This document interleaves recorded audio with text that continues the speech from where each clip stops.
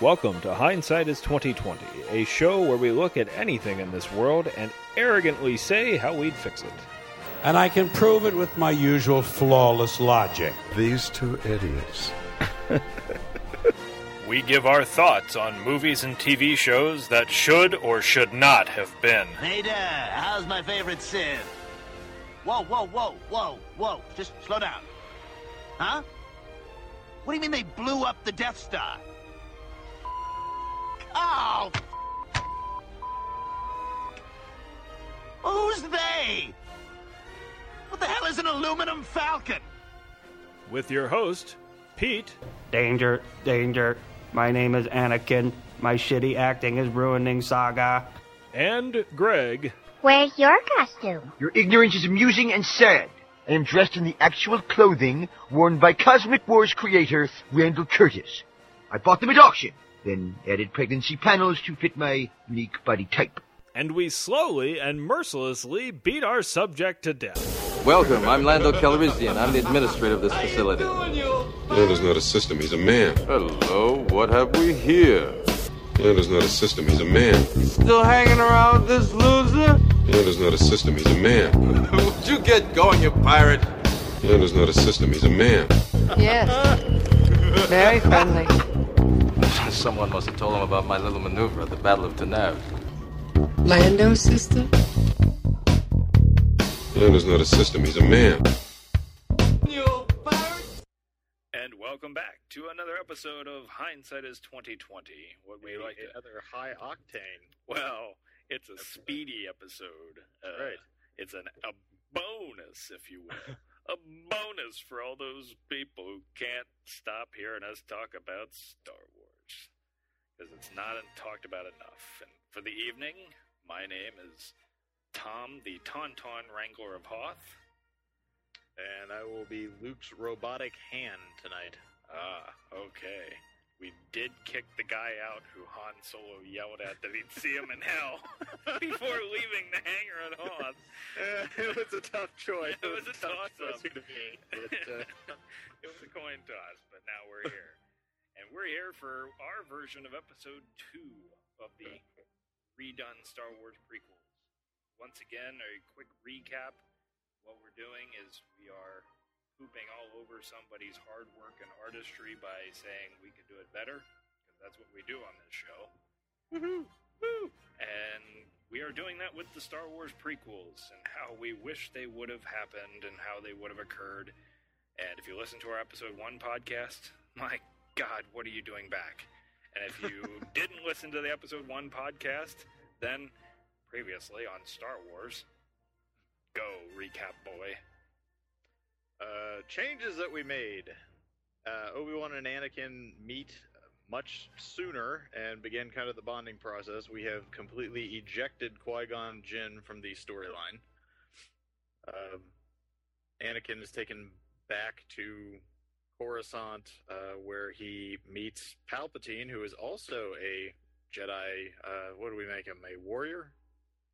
Well, we had the idea that the Jedi Temple is kind of a split.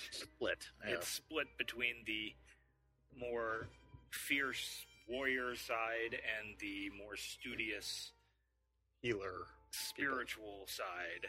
The spiritual side of the Force. So we set it up as Yoda versus Palpatine and the Jedi Council, where they're together under the Jedi Code, but Yoda is the spiritual, use the Force, reach out with your feelings type guy, and Palpatine is the I can throw shit with my hands and shoot blue lightning out of my fingertips guy. And they often have clashes, but up until this point, they've been on the same side. Yes, but there are threats all loose in the galaxy here as a host of dark Jedi, who we will come to hear more about in this story, create chaos as they spread out among different star systems, trying to disturb the peace of the galaxy, essentially, by kind of reviving old rivalries in these systems. They're also looking for certain key objects that's going to play into our little Clone Wars story that we're going to be getting into tonight. Of course, because it's all about the Clone Wars.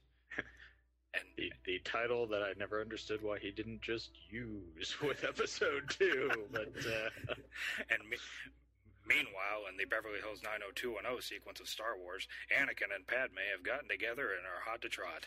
But they're teenagers. They're teenage romance, which means it's not going to be an endless forever, I love you forever. They'll say that, but it has no meaning. Because they're teenagers and they're goofy, and so at the end of part 1, there was a big battle. And at Alderaan. Yeah, so big battle at Alderaan, and Anakin and Padme hook up, if for no other reason than just convenience of location. And so they're sort of together by the end. Anakin comes back with the first of what will be many injuries, because our idea is to gradually... We're ripping this guy apart. Exactly. Exactly. We are metaphorically taking away pieces of this person in physical form, as well as his mental state, as he goes towards the dark side. So, at the end, Anakin and Obi-Wan have captured one of these Dark Jedi at the end of whatever this battle was, and bring him back as a hostage to Guantanamo, Coruscant, and are going to hold him indefinitely as they try to figure out in the Jedi Temple, where he came from, and all kinds of good things and good times, and that's how we basically wrapped up episode 1. Yeah.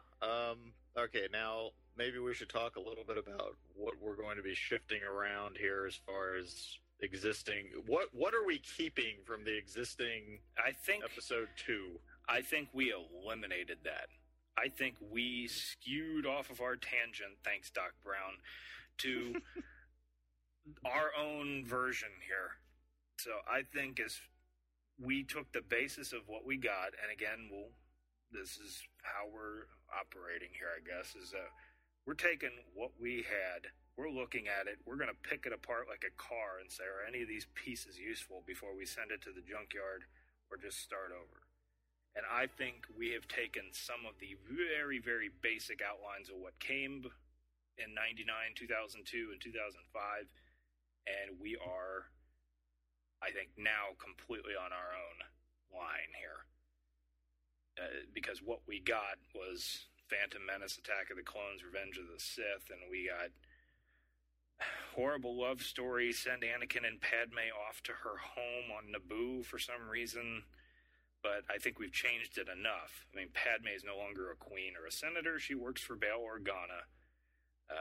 Anakin is younger, he's maybe 17, 18, and he's already getting injured, and he's already showing his temper by the time we're beginning episode 2, and showing the friendship with Obi-Wan, and Obi-Wan's actually training him, etc. So I think we're already divergent from where Senior Lucas has already taken us. We are still, I'll interject that we are still keeping kind of the thrust of the story the same as far as Anakin's spiral inward here. And where it will ultimately lead him. I mentioned the fact that we are going to have clones in this, so that is something that kind of is a holdover, if you will. They are going to be changed. We're not going to have, Obi-Wan coming and finding a billion Codys on Camino anymore, but I'm going to set the Death Star to kill Camino. I can't pay this bill for these guys that I picked up. Who's paying for these guys? But one thing we did realize in putting the notes together for our versions of these episodes, and I think it's so hard to divorce ourselves from what came before us. In a very, very generalized sense, we're following similar paths to what were actually given to us. Mm-hmm. But very, very generalized. But we noticed that when we were coming up with these notes for our episode 2 and our episode 3, we were kind of following the same paths, but in a much broader sense, and hopefully a better, more detailed, more creative, energetic, wonderfully told story kind of a sense. So if you start listening to us going through this and you're going, hey, wait, they just did the... Yeah, maybe we did, but hey, it's our story. Exactly. But don't listen to any other podcast. Continue to listen to us, and for $14.95, we'll send you all audio cassette copies of all of these podcasts on vinyl. Okay, so we start our episode 2. We're going to call our Star Wars episode 2 The Clone Wars. Woohoo! Or I'm sorry, I keep doing that if we're doing prequels. Yippee! Oh, God. Okay, no children. Or maybe we call episode 3 The Clone Wars. Yeah, I don't know if we ever came up with the title. I don't know. We never did come up with titles. We're not worried about titles. We're worried about content. That's right. So we're in the second installment here. Somebody with the initials GL was probably more concerned about titles and less about content. We're shifting that. Buy my crap. Okay. So we open this movie where we have the Dark Jedi that was captured, being held prisoner by the Jedi in the Jedi Temple. And whether we see it or not, the idea being that this is all being manipulated behind the scenes by Palpatine, and his reasons for doing this is maybe he's just been in constant clashing disagreement with Yoda's style of being a Jedi for so long that's why he's trying to break this out. Yeah, he's got basic philosophical differences between the way that, the Jedi teachings have always been prosecuted and how he thinks the world should work. Yes, and he has this very Hitler-esque way of knowing that he has his way of how the world should work. So he's putting out the message to some other Dark Jedi or lackeys throughout the universe to come and break this guy out, to rescue him from the clutches of these Jedi Temple people, because honestly Palpatine doesn't want this Dark Jedi spilling the beans, and he's maybe fearful that could actually happen. Yeah, and we should mention that these Dark Jedi that we invented for this story is actually a touchdown to something that was a cut scene or a cut reference in the original episode 2 about the fact that there had been Jedi who had been trained and had left on their own volition. So we're just taking that one step further with these Dark Jedi characters. Yeah, so, and that was a very, very basic launching point. Yeah, that we have taken much further.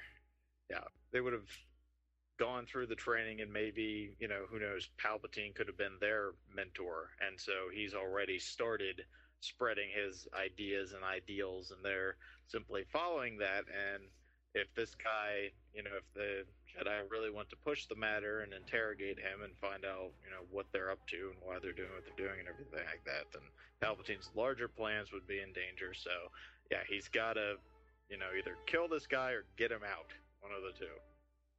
And so we can have one of two things happen at the beginning if we're going to have our grand opening scene that is wont to do not only in Star Wars history, but now is the thing to do, is to have a kick-off opening scene, or a kick-ass opening scene, is you could either have the Dark Jedi, because you always have to start in space, so you could have them shoot down some sort of capsule or something that goes straight down through the atmosphere. We follow it all the way down. It blasts down and goes and rips a hole in the side of the Jedi Temple, relieving the guy. Or we have one of those Mission Impossible type scenes where the Dark Jedi are sneaking into the Jedi Temple, and Palpatine left a key to the back door under a mat outside the Jedi Temple.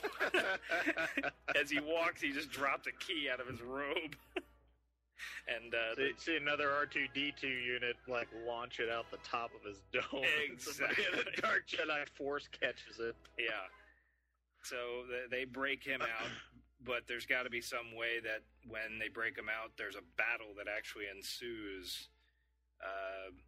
I like that idea that you just put out there about them, maybe from some ship that's just coming into orbit, they blast some kind of capsule down there, and it goes right into the side of the temple, and it could either unload some of these other Dark Jedi, or it could be a means of his escape. Maybe they pepper the building with a couple of them at different points, keep the Jedi kind of off balance and confused, and they have enough of these things that they're keyed maybe to react to certain dark side energies or something like that. So that's how they kind of ignite them and can re-escape in those capsules.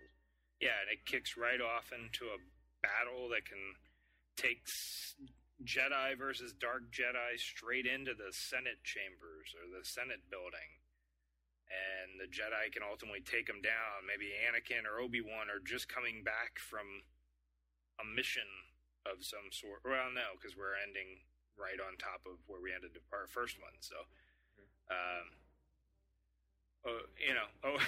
Obi-Wan goes to join the fight and is wondering where Anakin is, and we cut to Anakin just laying in bed smoking a joint with Padme or something, watching TV. He's not paying any attention.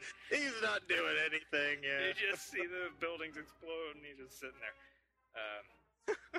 But maybe Anakin ultimately goes out and kind of finishes off the last guy, or comes in and joins the fight just at the end.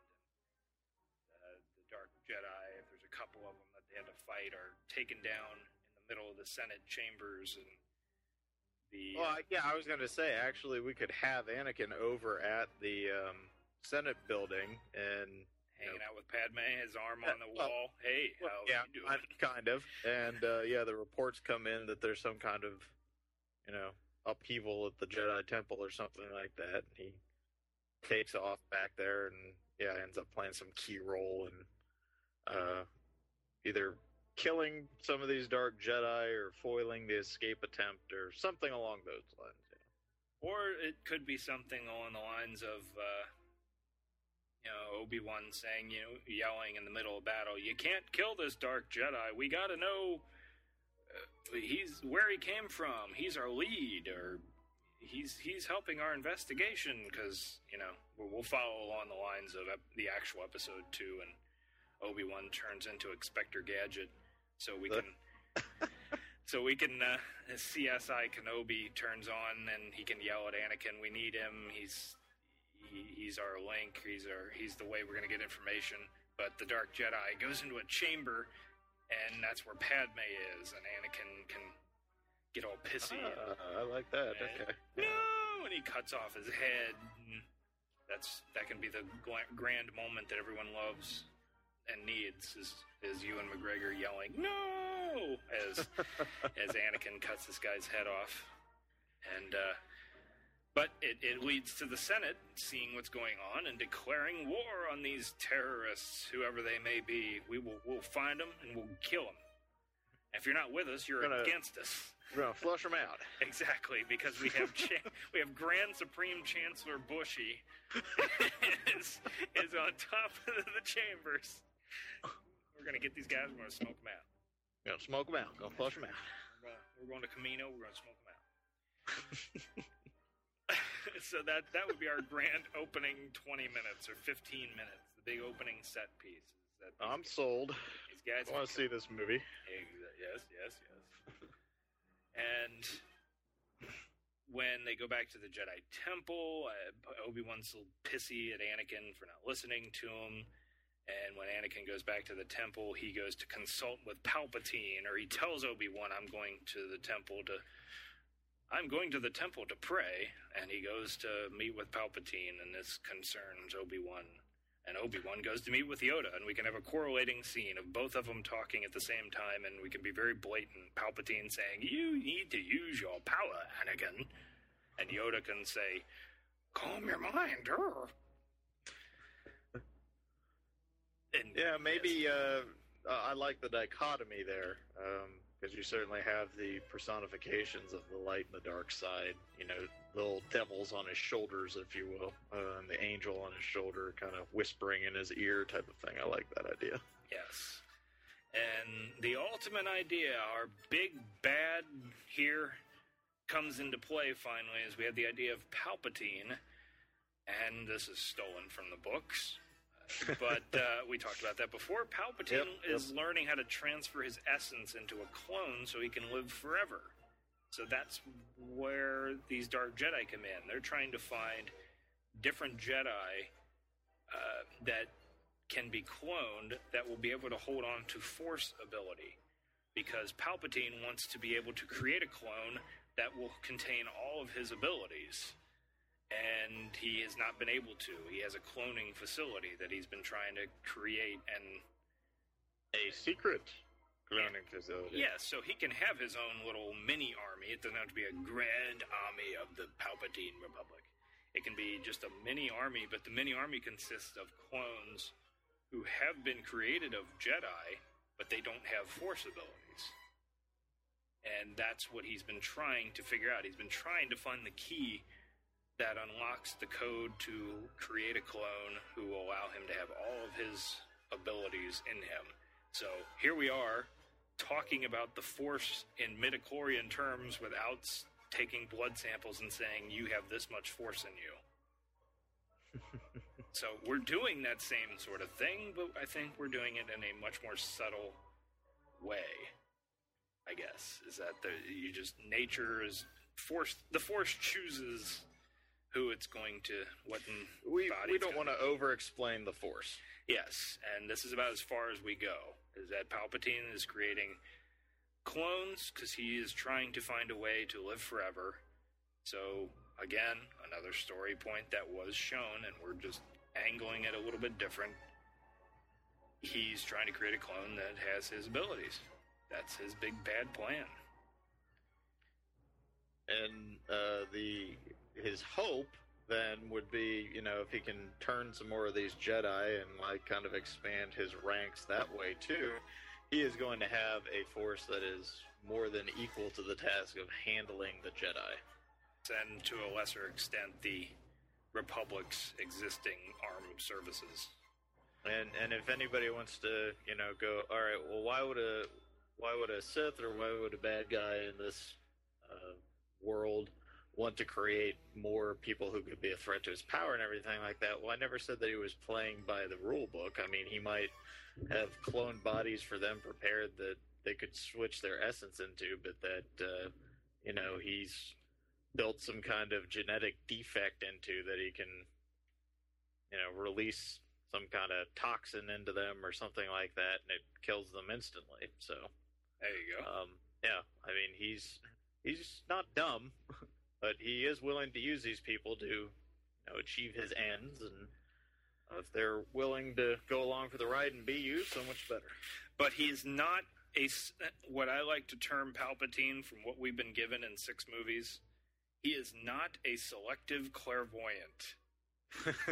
Meaning, he cannot see every last thing that happens in the future, with the exception of a couple things that actually happen in the future. Key things that are a problem. Yeah. So he's completely clairvoyant on everything, with the exception of his own death, the rebels, Luke, Leia, all these things that he doesn't see, and yet he's right on the nail with everything else.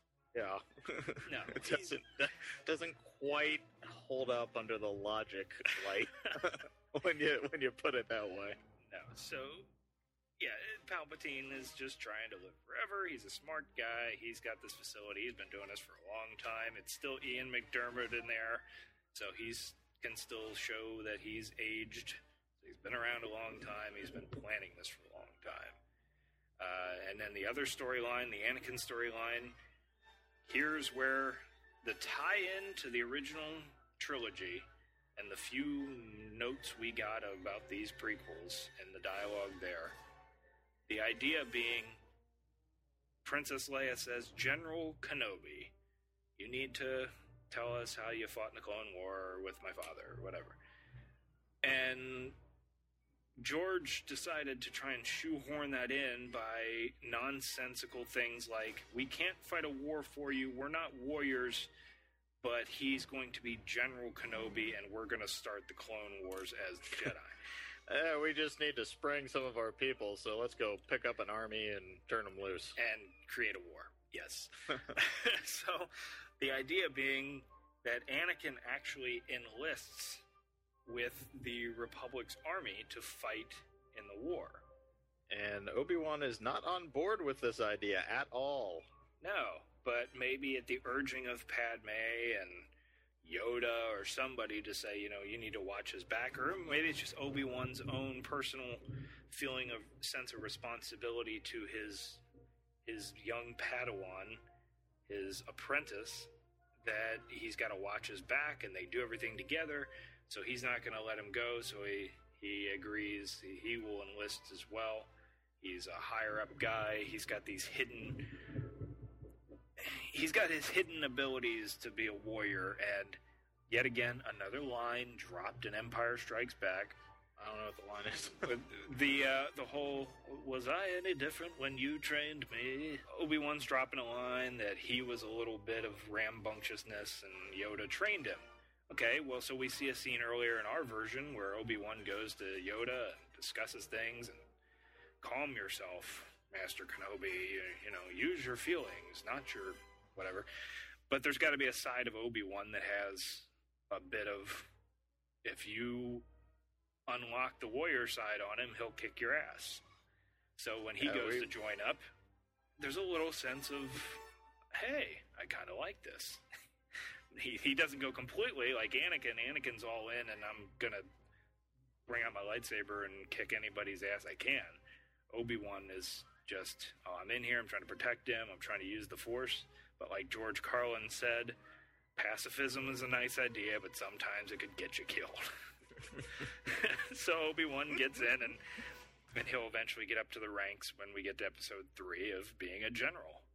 And the other nice thing that setting it up this way, you know, what this gives us is, and we talked about this in the last episode too, is we want to see the friendship between these two guys. Exactly. And I mean, if you're worried about your friend or your student, however you want to look upon the Obi-Wan Anakin relationship here, but, you know, somebody who you care about is going off and doing something that, you know, you might not necessarily personally totally agree with, but you also feel a sense of kinship and responsibility and brotherhood with this person. So you say, you know what? I'm not going to let you go out there and face whatever it is alone. We're going to go do this together.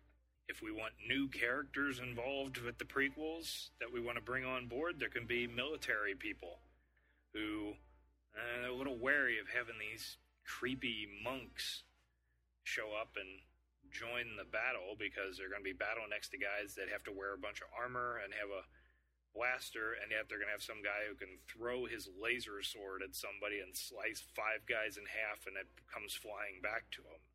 You know what I think would be fun, actually, now that I'm sitting here and you said that? Wouldn't it be fun to, like, bring in some, like, okay, they need to find these various dark Jedi who, you know, we're now labeling in our little storyline as terrorists, essentially, and everything like that. What if, you know, they kind of hired some bounty hunters, and then you could bring that element into it as well? Like a young bounty hunter named Boba Fett. No, you could. Yes, you could. This is where you actually could bring something in there, and it's not completely off the wall. It's not totally off the rails. Here, oh, by the way, here's Boba Fett's father, who happens to be the father of every stormtrooper you see, and they suddenly have different growth spurts by the time you get to episode 4. And yeah, then different voices, and bring in a couple of bounty hunters, and they're the special forces. You've always got that little danger in there, you know, who are they really working for type of thing.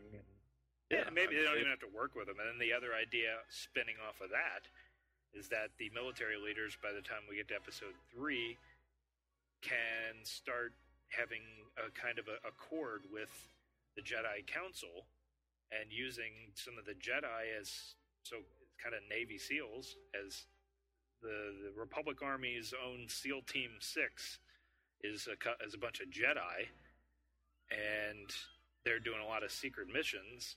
And this is because whoever this military leader has a good relationship with, Palpatine. So he has a good working relationship with Palpatine. Palpatine says we can offer up some of our best Jedi recruits here to fight as a sort of special forces for you. And there you have the difference already of General Kenobi leading these men, trying to keep them safe, keeping them a distance, strategically trying to win a battle. And you can have Palpatine's secret guise, and this could be something that he's not clairvoyant again. This should just be Palpatine taking the opportunity of, well, let me go ahead and infiltrate some of the Jedi I've trained, and now I can work both sides of the aisle here. I can work just like he did in the movies, but better. He can work both sides, and it's something that comes out of not, I planned this 20 years ago, and this is exactly how it's going to work. No, it's I impregnated a random slave in the desert with magical metachlorian powers, and now... And that person will grow up to be someone that I will put into a suit, and we will... Yeah. No, this is just a moment of opportunity as the... He's putting a lot of tops on the table and making them spin, and when they bump into each other, random opportunities arise, and Palpatine seizes the opportunity. He is very, very Hitler-esque. He seizes the opportunity when it comes. Yeah, he recognizes turning moments and how to utilize them. So he has his own special forces join up the Republic Army, and they go all in, and there can be some montages of battles here, and we can show in just a couple of scenes, a couple of shots, Anakin's taking to the warrior side as he feels like he's been let off the leash, and he's out on these battlefields just laying waste, and Palpatine and Yoda can have a scene where they're looking in on the battle plans or something in the Senate office, and Yoda has grave concern, and Palpatine can have his little goofy grin, and Obi-Wan can be teaching some of his soldiers how to calm and sneak attacks, and disable, not kill, and different things like that. Yeah, he kind of walks. Obi-Wan's kind of our middle of the road person. He can kind of see some validity in, being the warrior, but also being more of the spiritualist and the healer and everything like that, and having that work in harmony. Okay, so what we're looking at here is Palpatine's involvement in these battles, because we're going to get to what wasn't really shown in the movies, and granted, people are going to say, well, we have it in television form now, but that's a cheap conceit. That's, you're talking about the Clone Wars cartoon? Yes, and the idea being we waited 30 years to see what the Clone Wars were like, and in the movies we got to see the very, very beginning of it and the end of it with nothing else, and it didn't really mean anything, and there was no reason it just to call it. kind of happened. Yeah, off screen. And one thing that we absolutely for certain are not going to have, because we talked about this when we were putting our notes together for this show, we're not going to have anyone sit down and name this war as it begins. No one sat down in 1939 and said, Poland's been invaded. World War II has begun. This must be the War of 1812. Exactly. Fort Sumter, it is a civil war. It's on. Civil War. It's on. Now I almost want to have somebody stop and look into the camera and break the fourth wall. It's on. It's the Clone Wars. Mace Windu comes in, and his one line, if Sam Jackson really wants to be in this movie, we can bring Mace Windu in to come in, and when they say, the war's begun, Mace Windu can come in and say, it's on, and then he can leave screen, he can walk off screen and go fight. Just have him light up his lightsaber. It's on. It's on. Thanks, Sam. So, all right. Oh, better use of it we got in the other movies. Yeah, awful. Okay, so we have them fighting some battles, and the first big battle of the official war. The official war meaning that war has been declared, and Anakin and Obi-Wan are in the army. Some other Jedi have joined up as well, and flying off off because some other planet is in trouble. Maybe some planet named Dantooine is in trouble. Hey. Or Wookieeville is now in trouble. And It's a Wookiee from the planet Kishik. yes. So they can go off and fight a battle. And there's a big space battle, and we can even have a montage of battles. But then one of the battles can actually result in the death of Palpatine. And this is going to lead us to the clones, because what if one of the battles is actually at the cloning facility? So Palpatine realizes that they're sniffing too close to home. They're nearing his cloning facility. So he goes to try and protect it. And, you know, he's trying to hide. He's trying to sneak in to protect his clone facility or to get his clone body out. When Anakin and Obi-Wan and a couple of other soldiers or whatever, they show up and they see him. And they're wondering why he's there. And he gets killed in the crossfire, or somehow he dies, but he's close to his clone. So it's a little bit of convenience. And I just thought of something that actually, to me at least, makes sense. What if one of the reasons that he wanted to spring the Dark Jedi prisoner at the beginning was he had accomplished the mission by the end of the first movie of getting that last piece of vital information that was needed for Palpatine to be successful and being able to transfer Force power into a clone? Oh, absolutely. Yeah, he's the key guy. Right. So Palpatine dies. Anakin can suffer some major limb loss here. So he continues to lose body parts. And, yep, it gets replaced with more machine. And they discover that this was a cloning facility and there's a bunch of empty pods or something. So they wonder, where are all these clones? Yeah, where have they gone? Yes. We've got a problem, folks. Yeah, and there's no Palpatine body. Maybe he fell off a cliff. To use cool art direction, since we are in a Star Wars movie, there's no reason it has to be sitting on some corner street or a little mountain. He could be on the edge of a cliff. Or this could be kind of they're on top of a volcano. Yeah, I was going to say, we did discuss this cloning facility possibly being hidden on Mustafar itself, and yeah, I mean, that would be a real easy way to have no body left. So he's gone, his body's gone, but his essence is not. When we get back to Coruscant, Obi-Wan is quite fearful of the state of Anakin at this moment. He's either depressed or pissed off. He's starting to be a little concerned about the fact that Anakin is, held up in a Jedi hospital or something, and he's just itching to get back out and fight. And Obi-Wan is wondering, what's driving this kid? Yeah. And Padme can come in and say that, I'm pregnant. So she doesn't give birth here, but she can give birth at the end. By the end of episode 2, we feel like she should give birth, or she could give birth at the very beginning of episode 3. But we have to have the kids be a part of something here. Yeah, we don't want it to be the last 5 minutes of the overall story. Oh, by the way, they're kids. See you later. Yeah. Oh, better drop these kids off somewhere. No, it needs to be a part of something. If we're doing a prequel to Star Wars, they need to be a part of something. I like the idea that, and this could be something too that kind of eats away at Anakin when he's in the hospital. When Obi-Wan was cut down on the Death Star in the original movie, Luke hears Obi-Wan's voice in his head, and it continues to guide him and everything like that. What if we have something similar happen with Anakin and Palpatine?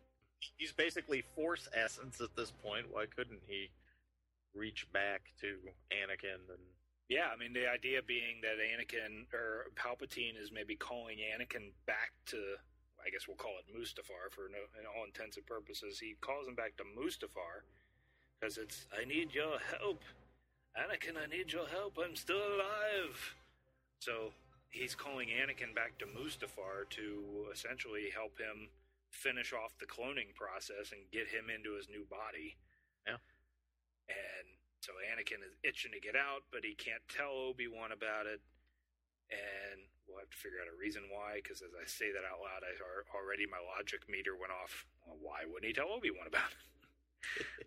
Well, maybe he could say something to Obi-Wan about it, but Obi-Wan, it's like that. He's dead. He's dead. What do you expect? Him to come floating in like some blue animal or something? He's dead. And then when Obi-Wan sees Palpatine is blue, he looks at him and says, "How did you do that?" Oh, man, that's cool. I want to give that a try. So Anakin, maybe with Padme's help or something like that, sneaks out of the infirmary, steals a ship, and heads back to Mustafar, and there could be a contingent of Republic army that's there to guard the place, because if they found something that crucial, they wouldn't just desert it. They'd leave a squad behind, and he goes in, and all of a sudden creepy blue Palpatine shows up and tells him what to do, and save my life. And Anakin does whatever, and all of a sudden Palpatine comes back as a clone, and the only thing around is a big dark black hood, but he comes back and his clone is all screwed up, looking like the Emperor. And suddenly Palpatine is unleashed himself. He no longer feels like he has to put up pretenses for the Jedi. He takes out whatever the squadron that's there, the Republic squadron that's protecting, and Palpatine suddenly takes him out and then says some sort of lie to Anakin, "That evil Anakin, follow me." Something along those lines, or something about how they will be able to restore order more effectively than the Jedi, or how the Jedi's teachings are flawed, and basically if you continue down that path, you're... Yeah, we don't have to have the whole thing written here, but the basic idea is there. There's an inherent logic there to Palpatine being able to fairly easily, if we've done our job up to this point of him being a mentor to Anakin, he can very easily at this point pull off a reasoning behind killing this security squadron and convincing Anakin about who's wrong and who's right. And the situation could just be, kind of spiral out of control very quickly too, and the only way that he's going to get the answers that he wants. And I mean, let's face it, Anakin, in any version of this, ours or George Lucas's, he's drawn to power. He wants to understand it, he wants to be able to use it, and he wants to be able to control it. So, it could be as simple as that. And then we have the fall of Senior Skywalker, and this is where it gets good. So, like you said earlier, I'd like to see this movie. Here we have Obi-Wan or Padme, just like they did in Revenge of the Sith, but again, we're using it for our terms. They realized Anakin snuck out and went to Mustafar. They both fly to Mustafar, either Padme, because she's concerned about Anakin, though I would lean more towards Obi-Wan, and Padme is on board. Did we cover the fact that she's given birth to when did she give birth to the kids? See, that's why what I said, I think she just says she's pregnant, based on the remnants of the end of episode 1. That by this point she can say she's pregnant. And she could be a little farther along. She could have a little bit of a bump. But one way or the other, they follow Anakin to Mustafar because he snuck out of the hospital. So either Padme snuck out or Padme found a ship to go chase after him because she was fearful for him. And Obi-Wan overheard it and said, "That little shit ignored me anyways." And then he jumps into the ship like he does in Revenge of the Sith and flies along. But one way or the other, they follow him to Mustafar and have a confrontation where Obi-Wan sees that Palpatine's there, and Palpatine kills the Republic army or starts a fight, and Anakin, in that moment, decides to protect Palpatine and not Obi-Wan. So that's very first step of his downfall is that he decides he went all that way to bring Palpatine back to life, and suddenly Obi-Wan's going to try and kill Palpatine right in front of him. And Anakin decides it's time to protect Palpatine. I think Lucas did do one thing effectively with kind of the setup that he had with the third film, because in a lot of ways, Palpatine, as he's presented in that story, is much more willing to listen to Anakin, to encourage him to be kind of a pseudo-father figure. Obi-Wan is kind of more of the teacher and the brother type of thing, but it's Palpatine who basically steps in as the father figure in that. The rest of the Jedi just seem to be kind of out to lunch on everything.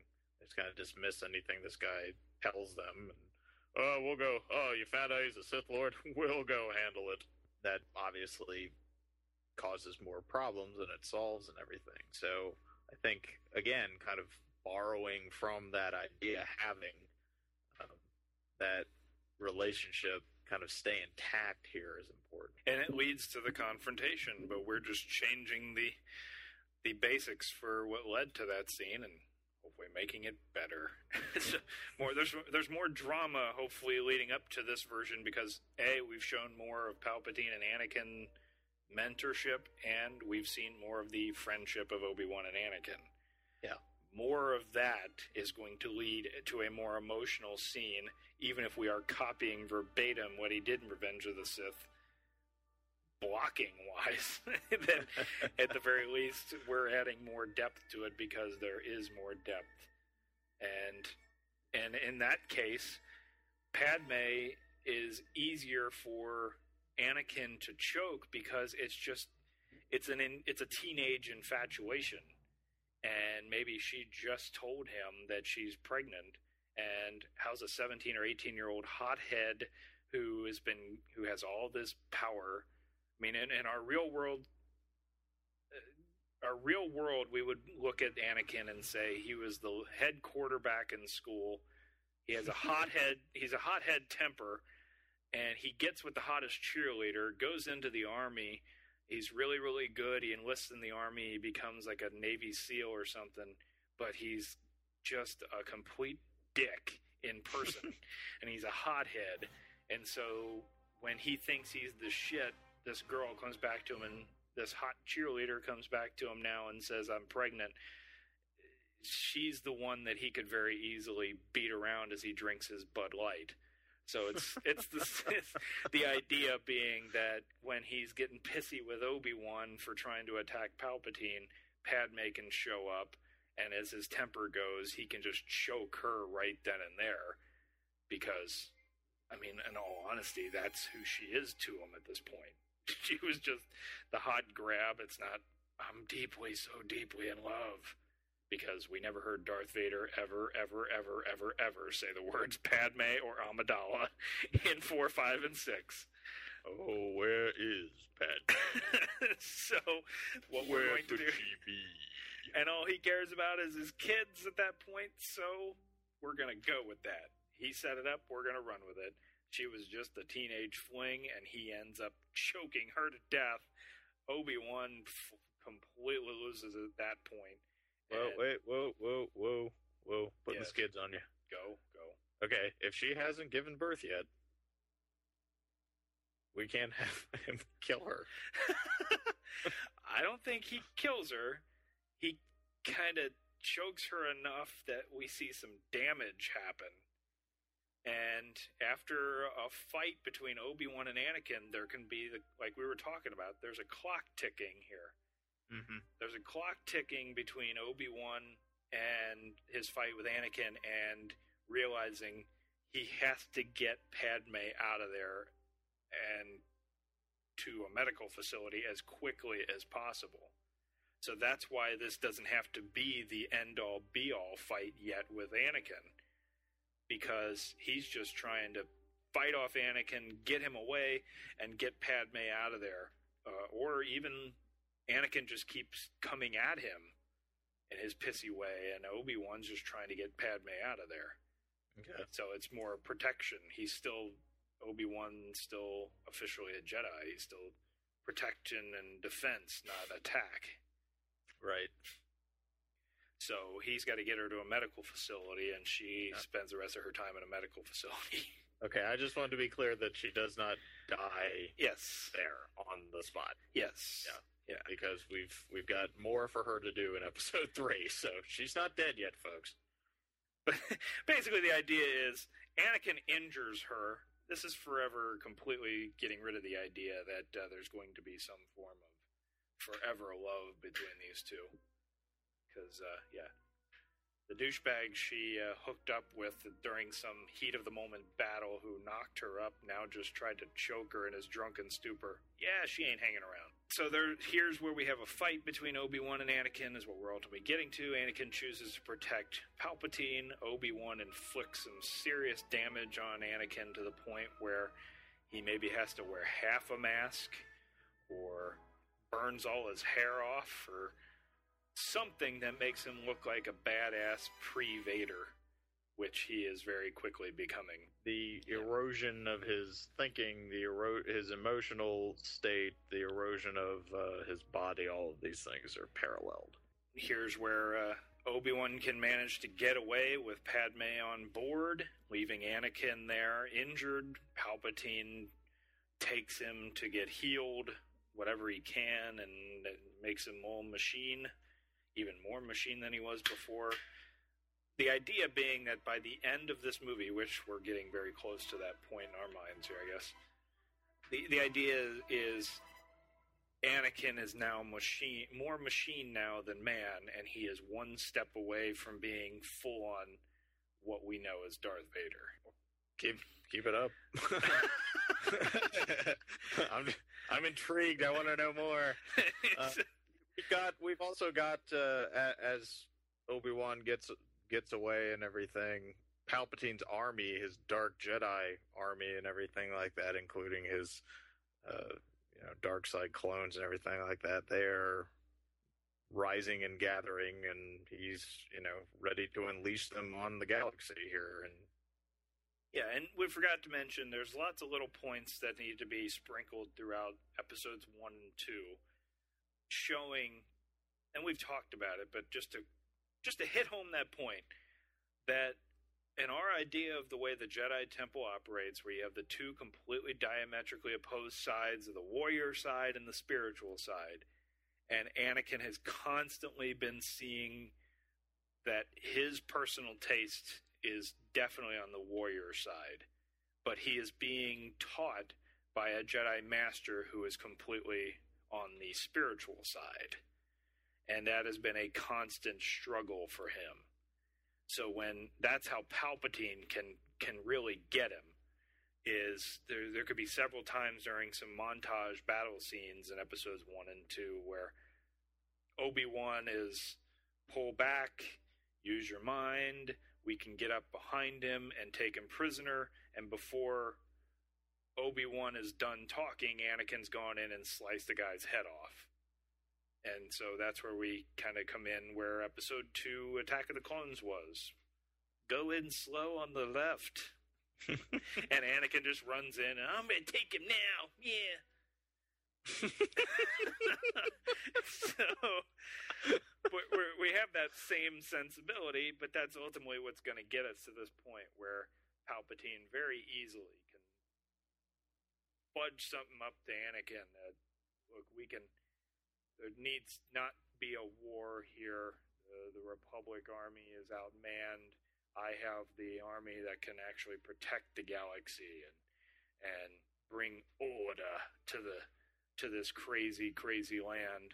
And I can take down these dark Jedi with my own army. Yeah, and I think too, something that Palpatine, part of the reason that he is seen as charismatic by those who choose to listen to him or follow him, including Anakin, is, and again, this is, I think, implied, but not ever really said outright in the existing films, that, the power of free will, essentially. It's like, well, who are these people to sit here and dictate how we use the power that we've been blessed with? Sure. But you have to use it responsibly. That's why Obi-Wan can be almost that perfect model of the Jedi. He follows and taught the spiritual side, but he can unleash it when he has to. Mm-hmm. And maybe if Sam Jackson's in here and we still have Mace Windu showing up, he can be the ultimate badass when he has to unleash, and he just barely holds on to the spiritual side. He just barely can stick with Yoda on the, okay, calm when I have to. He's completely in control, but he can unleash it when he has to unleash it completely. So we're at the end here of what we would call our episode 2, where Anakin has been completely injured, and Palpatine takes him away and convinces him that there are Jedi throughout the galaxy who are causing us issues, and this is where it can be a bit of a deception, where Anakin gets played by a Palpatine, and we'll discover this in episode 3. I don't know if I want to spill it now. Should I spill it now? Listeners! All right, fine. We'll spill it now. The idea being that Palpatine, we're going to feel sorry for Anakin by the end of this, because Palpatine's playing him. Because if Palpatine has dark Jedi all across the galaxy who are essentially clones of Jedi that left the temple, then Palpatine can just tell Anakin there are a bunch of Jedi throughout the galaxy who are causing all of this havoc. We need to go and stop them. Those are the clones of the Jedi that Palpatine made. Mm-hmm. And ultimately, Anakin's just going to keep hunting every Jedi he can find because he thinks the Jedi are the ones causing this. And he actually sees, there was a bust in the Jedi library of Master... Let's go with idiocy. With Master Sifo Dyas. And Anakin, in one of these battles, Palpatine points out, there's Master Sifo Dyas leading an attack on Dantooine. So go and kill him, Anakin. The Jedi are causing all of this. And there can be a visible reason why Anakin would believe the Jedi are causing all of the problems. Because he sees the clones of these Jedi that left the Order causing destruction, and the only way they can be stopped is with force. So Anakin is now a lieutenant to Palpatine. So he's not kneeling before Monster Mash. He is now an actual lieutenant of Palpatine's for what you could see, Anakin could see as a logical reason why he would be a lieutenant to Palpatine. And he has his own personal pissy reasons for being angry with Obi-Wan, because Obi-Wan had his chick with him and tried to kill Palpatine and was constantly trying to hold him back, to quote a line from Hayden Christensen, but used better. He was constantly trying to hold him back from using his power that he has. But when Obi-Wan gets back to Coruscant, he has to bring Padme to a medical facility, and they have to keep her alive. They have to decide, do they keep her alive? And Obi-Wan has to be the one to break the news to Bail Organa. She needs to stay alive as long as possible because she's carrying children. She's carrying younglings.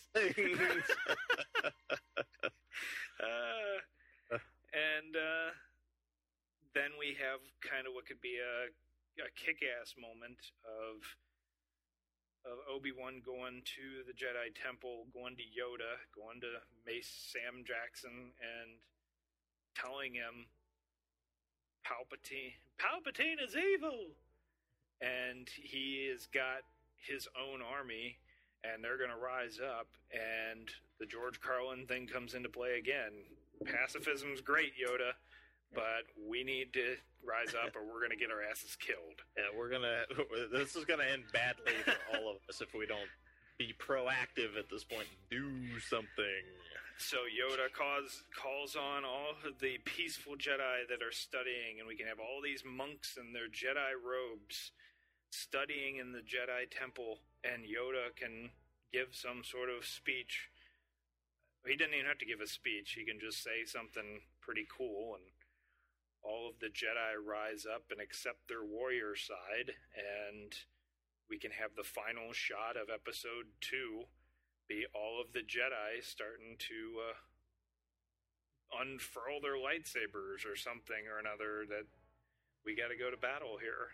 And that's how we end episode 2. Woo! So that's called Star Wars Episode 2 Redo. The Clone Wars. Or we could just be lazy and not bother with any of that, and you can go watch the Attack of the Clones and see what you think. Yeah. Yeah. Because there is a film of this that already exists. It's just not good. Well, I was going to say it's just not ours. No. Yeah, we'll put it that way. It's no, I could say it's not good. I think of the 3 movies, that's the one we could probably come out and say pretty blatantly, it's just not good. It's just, I mean, episode 1, it's a kiddie movie. There's kids who probably like it, even though it's not really that great. There's kids who like it. Episode 3, you have a lot of stuff you're dealing with that ties in with 4, 5, and 6, and it's a little bit darker. It's still cheesy, but whatever. Episode 2 is Attack of the Clones. It's just not good. It's just not. Oh, come on. It's got a love story. Everyone likes love stories. Well, we have a love story. Our love story consists of 2 teenagers knocking boots, getting knocked up, and one of them choking the other one in a furious temper rage. You've got CSI Kenobi, as you put it. We do have CSI Kenobi. We do have Mentor Palpatine. We've got clones appearing in this one. They are battling clones. And the Clone Wars is... No one knows why they're called the Clone Wars now. It's only when Obi-Wan Kenobi is 20-some years older that he can look back and say it was the Clone Wars. And everyone calls it the Clone Wars. Right now, there's a dark army out there. Just the war, yeah. When we get to episode 3, they're gonna realize that, ta-da! I just killed Master Sifo Dyas. No, you didn't. He died 10 years ago. That was his clone. No. So that's what those dark Jedi were up to. Those sneaky little bastards. Exactly. And then Palpatine can take off his hood and say, "And I would have gotten away with it too. If it wasn't for these meddling Jedi." If it wasn't for Master Kenobi and his detective skills. If it wasn't for these meddling younglings, I would have gotten away with it. It's crazy old Master Palpatine. And then Obi-Wan goes and has a big, huge sandwich. So that is episode 2. I like it. I do too, even though I like it. I talked my ass off. That was, yes, that's a movie I'd want to see. Because hopefully all of you would want to see it too. Hopefully there is drama. There's lots and lots of drama. And then we go to episode 3. I'll give you Dramamine. Episode 3, where Vaderkin Skyhopper is hunting for Jedi. Be very, very quiet. I'm hunting Jedi. Yeah. What do you take from our version of episode 2 so far? What do I personally take as far as what? As far as what we've done differently and how it works. I mean, my thought is I like the idea... More than anything, on a personal level, a deeper personal basis, I like the idea of Anakin being toyed with. I understand the character's motivations, I think, better in our version. Which is something that, it's... and again, we've referenced the Red Letter Media Mr. Blanket reviews of these films, the existing films, and if you haven't seen those, again, encourage you to go check them out. They are quite amusing. Yes. But he does a really good job in those of pointing out just the complete lack of, cause and effect as far as character motivation goes. I mean, Anakin comes back and goes off on this, megalomaniacal rant about killing a bunch of sand people and everything, and Padme is like, "Oh, don't worry about it, buddy." Yeah, I still love you, even if you have a problem with killing people. It's cool. He sums it up in those videos. The absolute best summation line would be, all of these movies, all of the prequels feel like their first drafts. Like, George Lucas sat down and said, I have to come up with something. Here's something. Okay, now let's get to work on what the digital models are going to look like. That's what those movies feel like. Yeah, so our version, I will say that I think I come away with a stronger idea of, why people are doing what they're doing.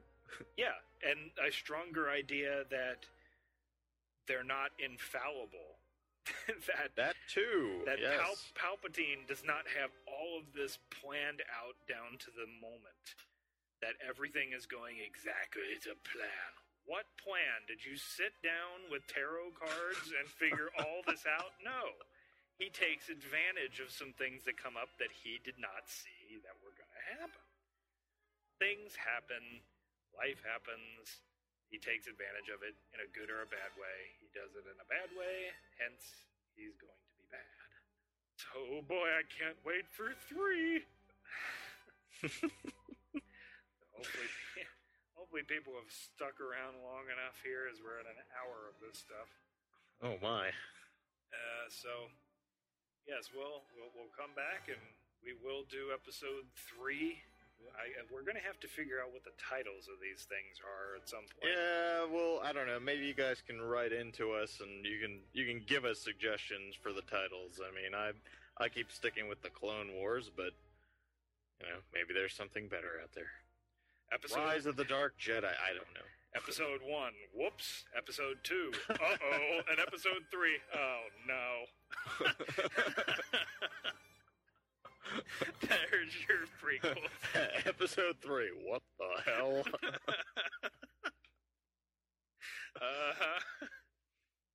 All right. Well, let's get out of here. Well, so. My Luke's robotic hand is running out of battery power here, so. All right. Well, time to sign off. Time for me to go be a Tauntaun Wrangler, because they do smell better on the outside. So, yes, stick around. We'll be back with episode 3 at some point in the future. Looking forward to it. Indeed. Okay.